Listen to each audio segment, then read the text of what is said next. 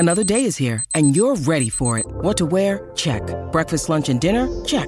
Planning for what's next and how to save for it? That's where Bank of America can help. For your financial to-dos, Bank of America has experts ready to help get you closer to your goals. Get started at one of our local financial centers or 24/7 in our mobile banking app. Find a location near you at bankofamerica.com/talktous. What would you like the power to do? Mobile banking requires downloading the app and is only available for select devices. Message and data rates may apply. Bank of America N.A., member FDIC. When you need mealtime inspiration, it's worth shopping Kroger, where you'll find over 30,000 mouth-watering choices that excite your inner foodie. And no matter what tasty choice you make, you'll enjoy our everyday low prices, plus extra ways to save, like digital coupons worth over $600 each week. You can also save up to $1 off per gallon at the pump with fuel points. More savings and more inspiring flavors make shopping Kroger worth it every time. Kroger, fresh for everyone. Fuel restrictions apply. CJ Stroud finally saw action in a full NFL game. We're going to talk about that when we recap the Texans-Ravens game. Also, the Jets have a need at quarterback, and it turns out that applies to the Texans in some way, probably. Also, Dalton Reisner's doing some flying nowadays, and the Texans have a need at guard. And lastly, we'll look forward to the Texans-Colts game. All that and more on this week's edition of Texans Takes with James Roy. I'm James Roy. Let's get started. Before we get started, if you like what you are seeing here or hearing here, or however it is you are receiving this, then if you could like, comment, subscribe, or do whatever it is that you're supposed to do on the platform you're receiving this, I would really appreciate it because it helps out a lot. Thank you. Now, let's really get started. The Texans fell to the Ravens 25-9, and while the score may make the game seem like it was a little bit of a snooze, there was a lot to be learned from this matchup. And honestly, I think it was a lot closer than people would give it credit for, mainly due to the Texans defense. But before we get into that, let's talk about CJ Stroud's performance. Now, CJ Stroud threw the ball over 40 times, put up 242 passing yards, and completed 28 passes. No touchdowns, no interceptions, and was solidly in 8th in passing yards and ranked pretty all right in most statistical metrics. But looking at CJ early on, it was very evident that he was playing behind an offensive line that was patched together. And there was actually a point where the offensive line was just out of position. George Fant went down, and the question became who plays right tackle. And any sensible person who's been following the Texans said, oh, you shift Josh Jones to right tackle and you put Dieter in at left guard, because that's what a sensible person would have done. For one play, they sent Dieter in to play right tackle.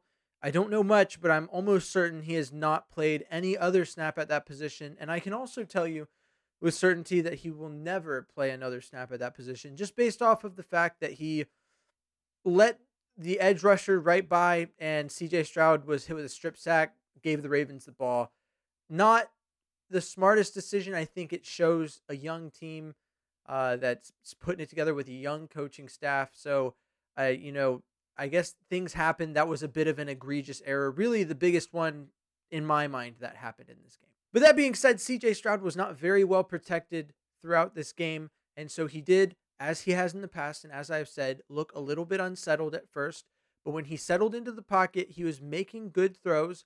There were some errant passes, which once again, I would put on the pocket and the protection. But all that to say, CJ Stroud did not have very good protection. And as was shown through the preseason, when CJ Stroud is protected, he throws excellent passes exactly where they need to be, right on target, darts to only where the receiver can get it.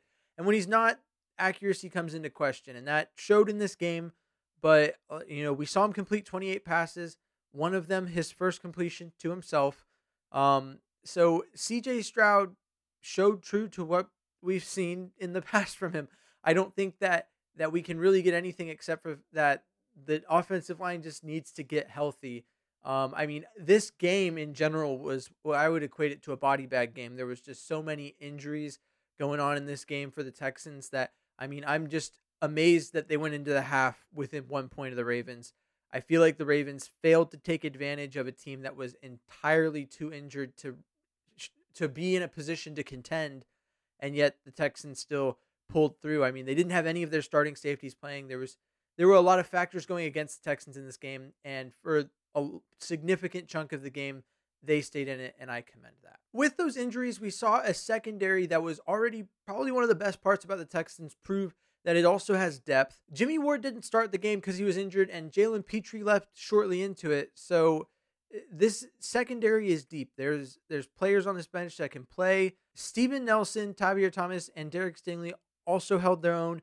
Not a lot of issues with depth there that could have been shown in this game, but they stepped up and played excellent football. Stroud, I thought, had a good game. One of the things that was notably missing was Dameon Pierce. 11 rushes is a little few for me. I felt like he could have been used more effectively to jumpstart the offense and to get it going.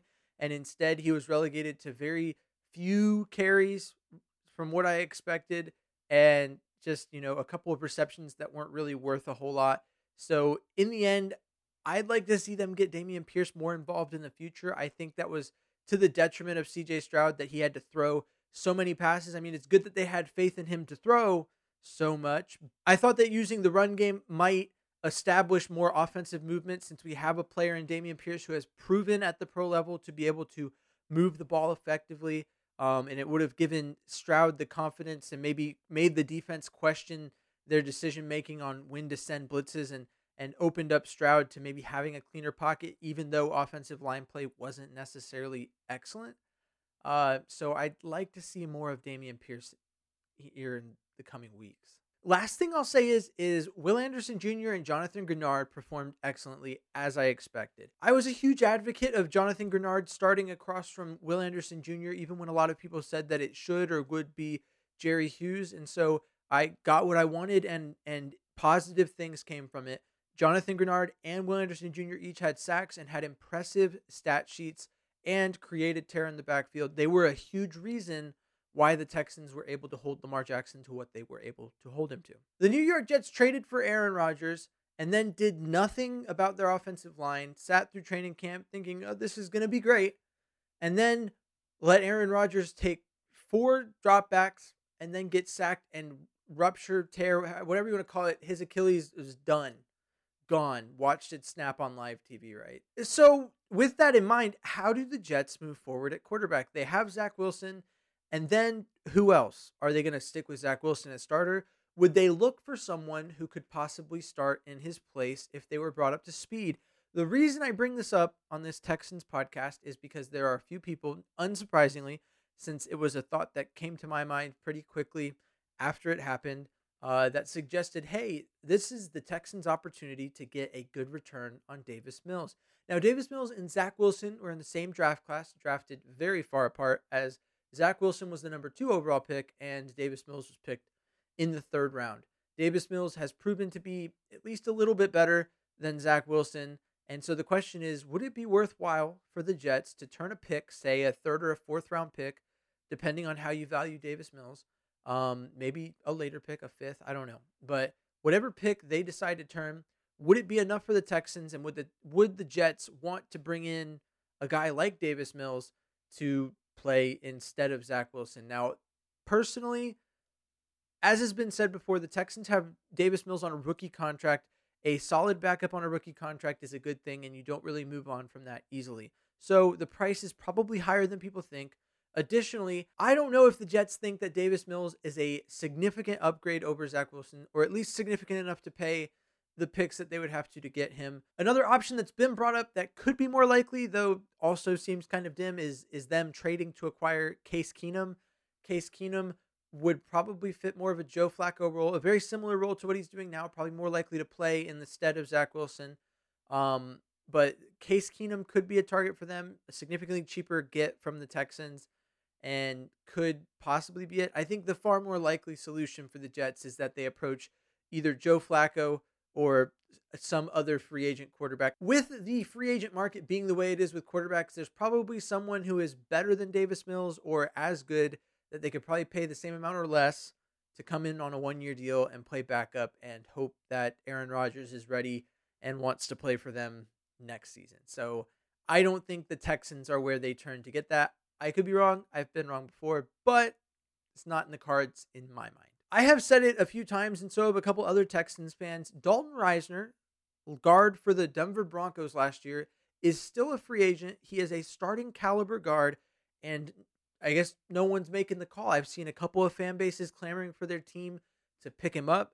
If there was ever a team that was in need of a starting caliber guard that could acquire him very soon, just based off of how injuries have gone, how things are going so far this season, with Kenyon Green out for the year, it would seem like the Texans are firmly in that conversation. There's some people that say there's some questions on the money end of it. I would say at this point, if Reisner is not employed, I don't think money is an issue. At least it shouldn't be, unless he's waiting for the right offer from a team that'll pay him what he thinks he's worth, or maybe I don't know. But there's no reason for me to believe the Texans shouldn't be pursuing him. He recently posted a picture on Twitter of him at an airport, and you know me, I zoomed in, looked at the flight times for Houston, and based on the timestamp of the tweet, it is very possible he was flying to Houston, but that is still unconfirmed information and no one knows. But all that to say, in this short little discussion, Dalton Reisner should, or at least something should be done on the offensive line side of things if we want CJ Stroud to have a good year. And Dalton Reisner, to me, should be top priority to sign because left guard is a glaring hole in this offensive line. This week, the Texans have their home opener against none other than division rival, the Colts. And this matchup has significance for multiple reasons, one of them being the division rival part. But I think the biggest reason that it has significance is this is the first time that we're going to see two rookie quarterbacks play each other this season with Anthony Richardson and CJ Stroud. Both of them had good games in different ways. Both teams lost last week. And so there's a lot to be proven in this matchup. Last year, when the Texans played the Colts to start the season, it ended in a tie at home, and no one was happy about that for a lot of reasons. I have reason to believe that this is a matchup the Texans can win. And by can win, I mean I have a lot of confidence that they should win this matchup. Our defense held Lamar Jackson to an abysmal 160-something yards with 1 interception and 24 rushing yards. So if we neutralized a guy like Lamar Jackson, who's to say that the defense cannot neutralize Anthony Richardson? The Colts defense, I don't know. I mean, they lost a lot of pieces. They kind of did all right, I guess, against Jacksonville, but still, Lawrence did his thing. And so once again, it's a matter of, is this Colts front seven going to be able to run past this not amazing offensive line? Can the Texans make the improvements they need to on the offensive line? If Stroud has the protection he needs, there's no reason to believe that he won't absolutely obliterate this Colts secondary. I mean, he's proven that he can take care of the ball. All he's looking for is a touchdown and the time to throw, and maybe we'll see significantly less throws with as much, if not more yards, right? So I think this is a matchup that the Texans should very much be in and definitely win. There's a couple of other things to talk about with this matchup. There's no Jonathan Taylor. I mean, that's a short sentence. That's really all you have to say about it. We're looking at the Colts running Zach Moss, Deion Jackson, Evan Hull. There's so many no-name running backs that are going to come in, which is a dangerous thing for the Texans in the past. But this defense kind of stepped up and muted the Ravens, even Lamar Jackson, who I was concerned might roll out and run all over the Texans. And so with that, Jonathan Taylor's absence could be more important than it usually would be against the Texans' run defense. The Texans lost Petrie in the middle of last game, and Ward did not play. So in terms of starting safeties, I'm looking to see how the injury report looks and if they'll be back. Now, Petrie left the game and was held at a Baltimore hospital overnight for observation because he was coughing up blood and had a bruised lung. I do not know what the recovery time on it is, but based on what I just described, I'm not like, oh yeah, he's definitely going to play this week, but I don't know if that's something that would hold him out from this next game. And then Jimmy Ward seemed like he might play last week, so who knows? Maybe we'll see him come back this week, but I'd be excited to see it. And additionally, the other injuries like Fant's listed at the top of the depth chart unofficially. Is he ready to come back and start this week? Those are the things I'm looking for in this matchup with the Colts right now. It's a division game, and anything can happen. So that is another reason for me to believe that the Texans can 100% win this game.